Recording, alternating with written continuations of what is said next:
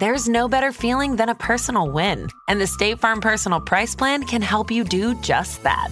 Talk to a State Farm agent today to learn how you can bundle and save with the Personal Price Plan. Like a good neighbor, State Farm is there. Prices are based on rating plans that vary by state. Coverage options are selected by the customer. Availability, amount of discounts and savings, and eligibility vary by state. There's a new class of blockbuster drugs. Drugs like Ozempic. They're changing bodies. And all of a sudden, just the weight starts falling off. Fortunes. It just got too expensive. They're just bank breakers.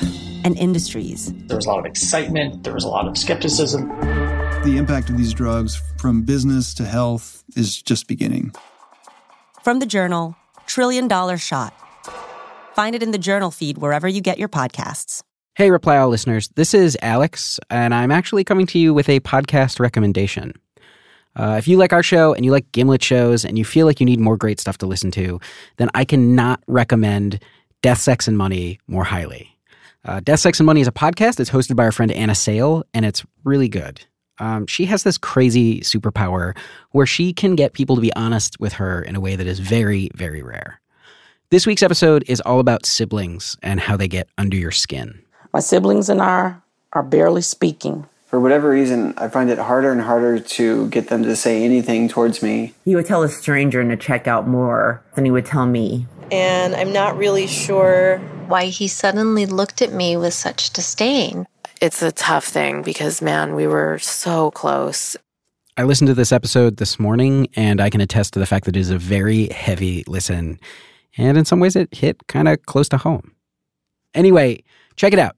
Death, Sex, and Money. Subscribe on iTunes or find it at deathsexmoney.org. We'll put a link to it in our show notes. All right, enjoy the show. When the cops first showed up at the scene, it seemed like a completely routine death. On the night of May 22nd, 2000, a man had died of a heart attack, alone in his basement apartment in Noblesville, Indiana, a suburb of Indianapolis. His name was Robert Hochum. Robert Hochum was the successful founder of a local internet service provider and a beloved member of the Noblesville community. He was a multimillionaire, known for his fondness for racing cars and being charitable with his money. But all of that began to unravel the moment that Lieutenant Tom Madden of the Noblesville Police Department examined Robert's driver's license. Back then, Indiana was just changing from kind of the paper licenses. They're somewhat paper plastic to plastic licenses. And he had one of the older licenses, the paper plastic. And as I was looking at it, I thought, this just doesn't, something looks strange about this. His colleague, Detective Brett Reichert, had the same kind of license, so he pulled his out and compared it to Hochum's. It became obvious there were several problems. One was that the corners were square on Hochum's, and on Brett's, the one we know to be a valid license, they're rounded. The second thing was the type, the printing on the license. Back then it was little dots that made the letters. You had to look real close, but you could see the little dots that made the letters. His were like just a typewriter. They ran Hochum's social security number. It belonged to a woman in St. Louis. One of Hochum's neighbors called his lawyer, Gordon Wishard, who came to the police station to talk to Tom. Gordon said, hey, he has a storage unit. He had keys to it. So we went down there and opened it up. And inside the storage facility was a bunch of old computer equipment, stuff that I don't even know what it was. I mean, the only thing I really recognized in there was a modem. There were checkbooks, boxes of documents. There was an old truck. And in the glove box of the truck, there was another driver's license under the name John Paul Alishi. And then when we ran that name, that's when the bells and whistles went off. Okay, so I was 17 and I had a bulletin board system. This is Jason Scott. He's an archivist, an internet historian, and he introduced me to the story of Robert Hochum, a.k.a. John Alishi. It's a story he's personally been fixated on for about 30 years. And Jason first heard of the guy way back in his early days online. Back then, information was shared between online bulletin boards in the form of text files. And there was one particular text file that caught his attention. There was this alert. And the alert said, look out for this guy.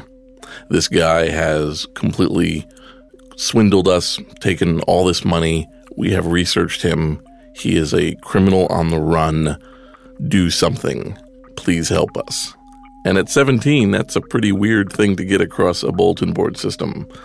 You don't think about federally wanted criminals going through bulletin boards. It's not that kind of a place.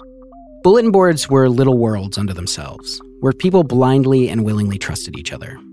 They were small, tight-knit, like a small town, a community. In the early 90s, I basically lived my entire social life on a bulletin board system called Mnet. It was a local computer with 4 phone lines, which meant I could call it all day without worrying about long-distance fees. I mean, there were people that I liked and people that I hated, but for the most part, it was too nerdy and arcane for truly bad people to find their way to it. For the most part. This is a story of a man who made his home in this brand new world of the early internet, where he underwent a strange transformation from notorious criminal John Paul Alishi to beloved entrepreneur Robert Hokum.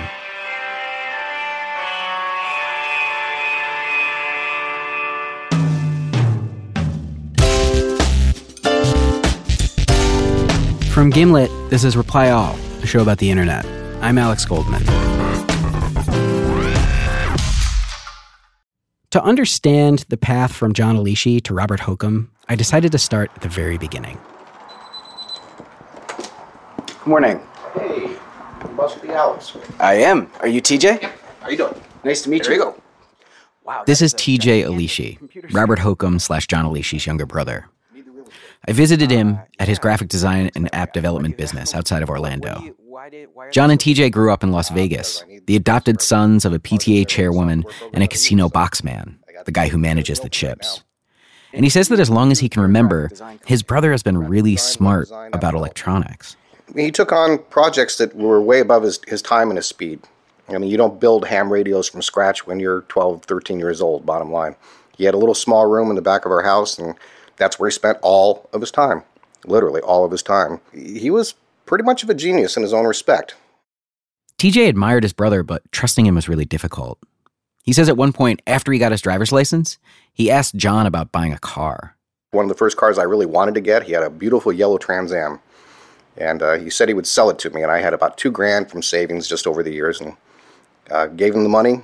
I kept bugging him and bugging him and bugging him and bugging him and bugging him, and then he said, "No, I can't get it." "Where's my money?" "Don't have it." "Okay." That would have been my first car. Instead, I ended up with a Ford Pinto. TJ says it got worse. John wrote bad checks from his dad's checkbook, stole from every job he had, and after high school, he disappeared for a while. Told TJ that he was working on the Alaskan pipeline. TJ doesn't know if that was true or if it's just another John story, as he called them. What he does know is that by 1986, John was in Texas. He ended up in Irving, a suburb of Dallas, where he had a run-in with this fella, Ned Thurmond. You have to excuse me, I've got a sinus issue, so I'm having a hard time talking. In 1986, Ned was a police officer in Irving, and he says that he came across John Alishi when he was working as part of a special task force looking for stolen cars in parking lots. While driving by one of Irving's seedier hotels, Ned saw a Porsche in the parking lot and ran the plates. It had been stolen. So he knocked on the door of the guest who was driving the Porsche, and John Alishi answered the door. And laying on the table in plain view from the doorway was a quantity of cocaine. Ned arrested John, buckled him into the front seat of the cop car, and they began driving to the police station. I stopped at a stop sign, and he was fidgeting the whole time. I looked to the left to check traffic, and when I turned back to the right, he had slipped his hands out of the handcuffs, reached across the seat, and was pulling my weapon out of my holster. He pointed the gun at my head. Oh my God. Tried to pull the trigger. Ned stuck the webbing of his hand between the hammer and the cartridge of the gun.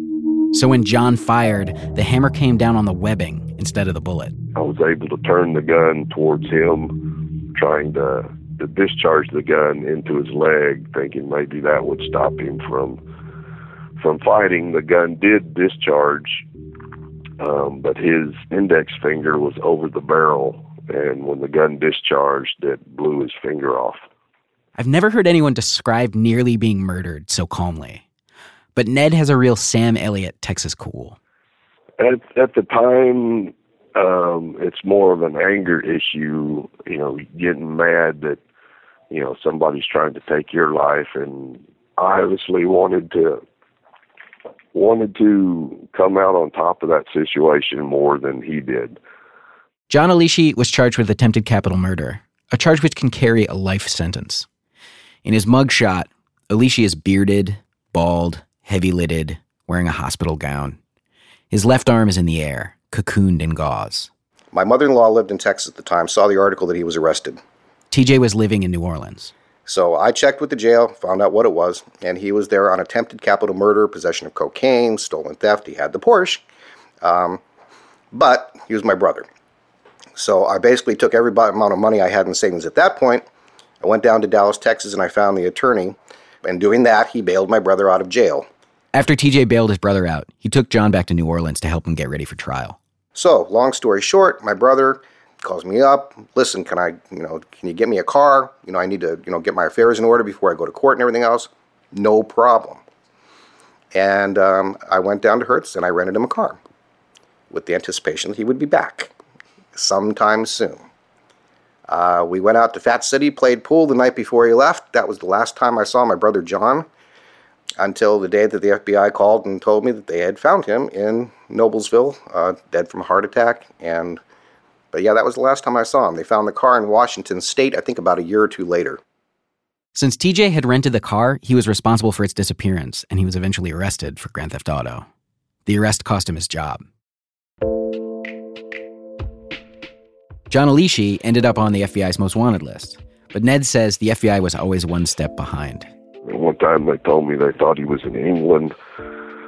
Another time they called and said, we think we have him in California somewhere, and we're going out there to try to catch him now. They called back several hours later and said, we just missed him.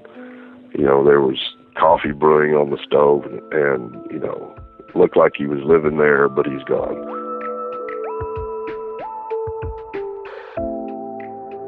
John Alishi resurfaces in 1987 in Minneapolis, sometimes going by the name John Richard. And he finds his way to that trusting community of bulletin board enthusiasts. A community totally unprepared for someone like him. Hello. Are you Don? Alex. Yep, I'm Don. Nice to meet you. Nice to meet you. I've already got this thing recording. Okay. Thanks so This much is Don Seaford. He knew John back then. And like John, he's been into electronics his whole life. From the time I was 12 years old, I was etching circuit boards and making my own electronics gadgets, in my basement at 12 years old. I did notice something that looks sort of like a quadcopter back there. That's one I 3D printed back there, and this is also one that I built. Back in 1987, Don was part of a network of bulletin boards called FidoNet. It was pretty complex, but if you think of bulletin boards as these one-horse towns scattered throughout the world, FidoNet was like a highway system that would connect them all together. The scale and ambition of FidoNet was pretty crazy, but John Alishi was really excited to be a part of it. There was a group of computer individuals that would meet for brunch Saturday mornings at a local restaurant, probably 15 to 20 people, and I think I met him in person there. He was actually very well-spoken, very intelligent. The John Alishi that Don knew was nothing like the John Alishi that TJ or Ned had known. We were both interested in being part of FidoNet and just kind of became friends from there. John told Don that he was in the Air Force and that he worked with the defense contractor Honeywell, which, looking back on it, sounds a little silly to him. He was very heavyset, which should have been a trigger that he wasn't a pilot in the Air Force, because he was too out of shape to have been that. John poured himself into his bulletin board, setting up a FidoNet system with 8 telephone lines. And at the time, setting something like that up cost thousands of dollars and required a ton of upkeep. More and more people began using his system, and John charged $20 a year for a subscription. But if this was some kind of scam, it didn't really make any sense. According to Don, John would never break even at the rates he was charging. What John was doing was like a public service. He'd made a place online where people could talk about anything and everything. Computer problems, personal problems, politics, music, whatever. John Alishi was making friends, living straight.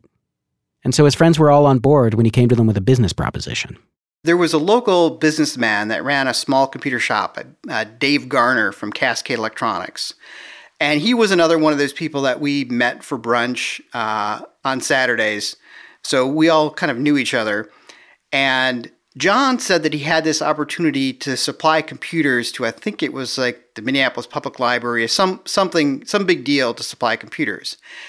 And so he got Dave Garner to provide all the components to build 25 or 30 computers at the time. It was basically cases, motherboards, power supplies, disk drives, memory, all the components that you would go into building a computer. And he actually brought those computers over to my townhouse, and it was probably like an entire weekend. We were working long days for probably 3 or 4 days to assemble everything. Just with, piles of parts on the floor, cobbling everything together. Yeah, and then he packed them back up in his truck and hauled them away. John was supposed to go straight to the library and drop these computers off, but instead, he disappeared. The phone lines for his bulletin board became all busy, and I was unable to reach his bulletin board. My girlfriend and I, who's now my wife, drove over and sat out of his apartment for an hour or something, waiting to see if we saw anything. We didn't see anything. And then Dave did some research and found there never was any deal to sell these computers. It was basically a fraud. Dave Garner wouldn't talk to me for this story, but in articles from the time, he estimated John had stolen about $68,000 worth of equipment from him. Don said that the whole thing was baffling. He had us all fooled. We really, were very trusting of him. And it's almost like there were two personalities there. It's almost like he was kind of a good guy that made a bad decision at some point and then was on the run for his life, but wanted to do normal activities and do normal things, but because he was wanted, had to hide things and eventually just took off. It was very strange.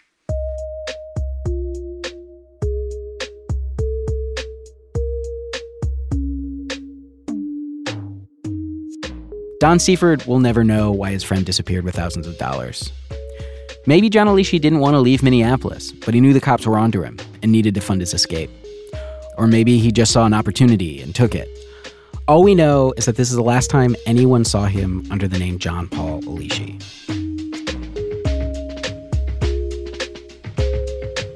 Coming up after the break, John Alishi becomes Robert Hokum, and it's more than just a name change.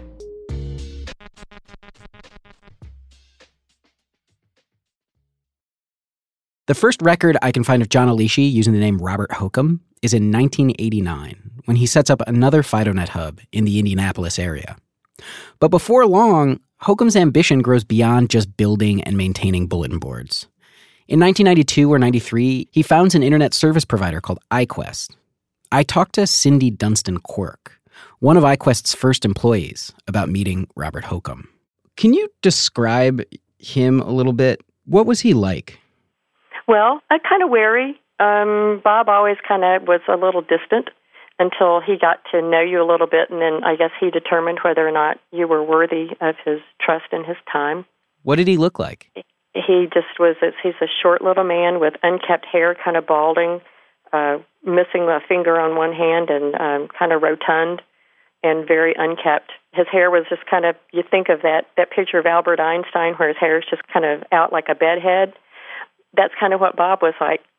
The first time she met Robert was at iQuest, and she says that it was less like an office and more like a bunker. The building that he was in was sort of a little strip mall not far from the fairgrounds, and the front door was, or the back door basically, was a reinforced door, like heavy steel, and then you had to go through a couple of other really heavy reinforced steel doors to get down to where he was and to where all of the equipment was, because it was all underground. And his reasoning for that, at the time made sense because, it's these servers that are mission critical and the connections are mission critical, and it needed to be storm-proof and bulletproof, and it all made sense.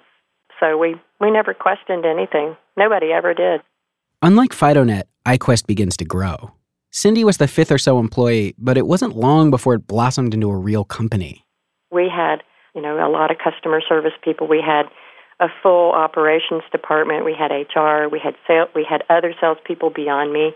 It was a big company. Suddenly, Robert Hokum is a public figure, the owner of one of the first internet service providers in Indiana. He's hiring employees, he's making money, and then he does something totally out of character. He stays in Noblesville. He doesn't take off, doesn't screw anyone over. Instead, he buys a house in the suburbs right next to a golf course. He becomes a regular at Ruth's Chris Steakhouse. He gets into motorsports and starts racing Dodge Vipers. And he starts making friends.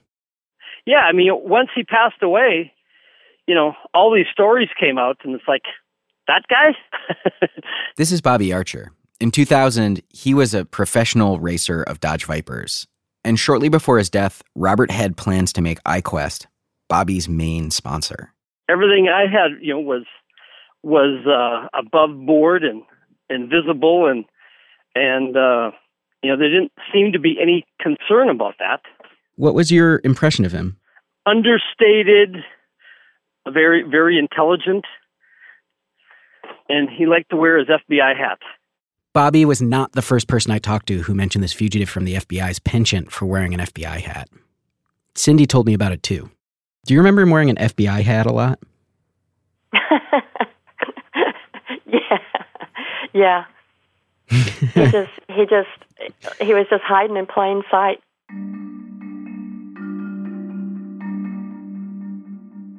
It turns out he might have actually gotten the FBI hat from the FBI. Internet historian Jason Scott recounted a story that he heard from another ISP owner in Indiana. He told me that for years, he and Robert would meet with the local FBI representative for a lunch just to talk about what was up. By what was up, Jason means Robert was willing to talk to the local FBI office about stuff like child pornography or piracy. So he was willing to meet with the local FBI office on a regular basis while technically being on the run from the FBI. That is extremely, extremely ballsy. Bobby Archer says that Robert Hochum was generous with his newfound wealth. He remembers an event for Viper enthusiasts that the both of them attended. There was a charity auction fundraiser for a kids group, to provide facilities for abused kids or something. Mm-hmm.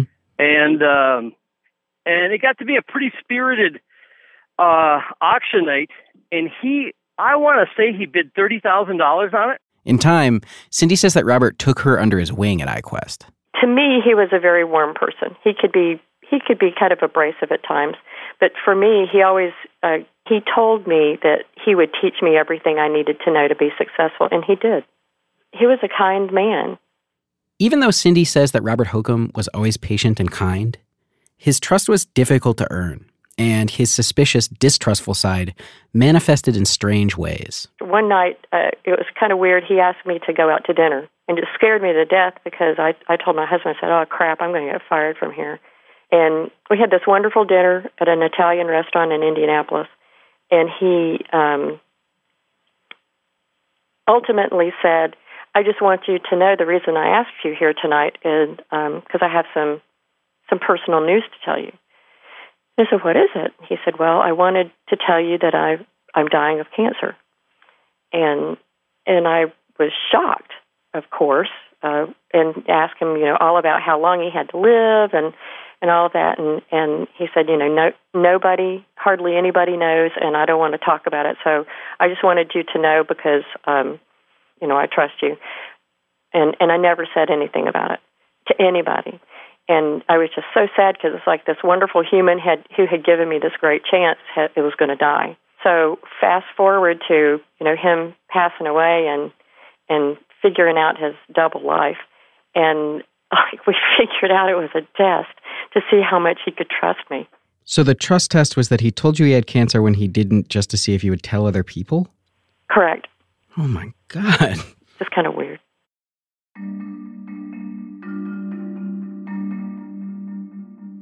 In those last years of his life, Robert Hochum came to be seen as family by his upstairs tenants. They described him in the police report as a father figure. In his obituary, their daughter is listed as Robert's godchild. One of those tenants, Dean Hoover, told the press after he died, quote, he was a wonderful person. That's what we're going to remember, and that's what we want everyone to remember. He was just a really nice man who, whether he had ulterior motives or not, was in the right place at the right time and did good things for the internet in Indianapolis and the state of Indiana. So he did a good thing. Whether he meant to or not, he did a good thing. Even TJ says that he could barely see his own brother in Robert Hokum. I mean, he was a well-liked guy. You know, he would go to auctions and he would buy things, just for the hell of it, for charity. And you know what? If I met him on the street, the way I saw him, I never would have recognized him. Never in God's green earth. I mean, he was just so different, unbelievably. How so? Well, he was 285 pounds, bald. I mean, if I would have looked at the hand, maybe, but that's the only way I could really identify him, even in the morgue. But TJ told me that his brother had never really changed. He was still a con man, still a thief. I hate to say that about anybody, but no matter what I did, including the very end when I bailed him out of jail, it wasn't something that he was going to pay back. It was not something he was going to remember. He was just not that kind of guy. We'll never know if John Alishi became Robert Hokum as a way to atone for the behavior of his past life, or if he just fell into a job so lucrative that he no longer felt the need to run cons. I want to believe that Robert Hokum became something better than John Alishi, that the internet, which makes it so easy to be whoever you say you are, let him shed his old skin and become the caring, friendly person people like Bobby Archer and Cindy Dunstan Quirk describe. But his brother, the person who probably knew him the longest and the best, thinks I'm nuts. And Jason Scott, who brought me this story, says he does too. Part of me just feels like you're looking at a piranha going, but what was the piranha's motivation here? Do you think at some points it kind of considered the life of the cow that had fallen into the river? The people who he hurt were hurt for the rest of their lives up until his death. I mean, they were hurt for decades. There was no contacting them. There was no quietly sending them things. There was no anything. I just don't want the guy to get another pass, When he died in 2000, John Alishi's remains were given to his brother. When we buried him I put him in the mausoleum in Las Vegas with my mom and my dad. And we had a service, and it was in the paper, the obituary. We had the service there, and my cousin came, and my wife and my kids. And that was it. Nobody else showed. Not one person. 2,000 miles away, in Noblesville, that same week, friends gathered to celebrate Hokum's life at the Crown Hill Funeral Home. Well, now, Robert Hokum's funeral, however, huge. Everybody came. Everybody loved Robert Hokum. So the Robert Hokum, the persona that he actually made out of himself, was a well-loved individual. The John Alishi that other people knew, nobody would have come, and they didn't. Whoever he really was, we know one thing for sure. Robert Hokum got away with it.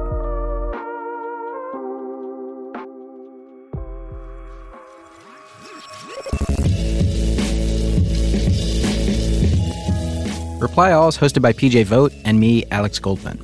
We were produced this week by Tim Howard, Shruti Pinamaneni, Fia Benin, and edited by Alex Bloomberg. Production assistance from Sylvie Douglas. Special thanks to the Noblesville Police Department, Ann Ricciardelli, and Emily Kennedy. This episode was engineered by Rick Kwan. Matt Lieber is that moment where you realize the person you've been crushing on all semester might just like you back. Our theme music is by the mysterious Breakmaster Cylinder, and our ad music is by Build Buildings. You can find more episodes at itunes.com/replyall, and we put up some DVD extras from this week's episode on dig.com. Thanks for listening.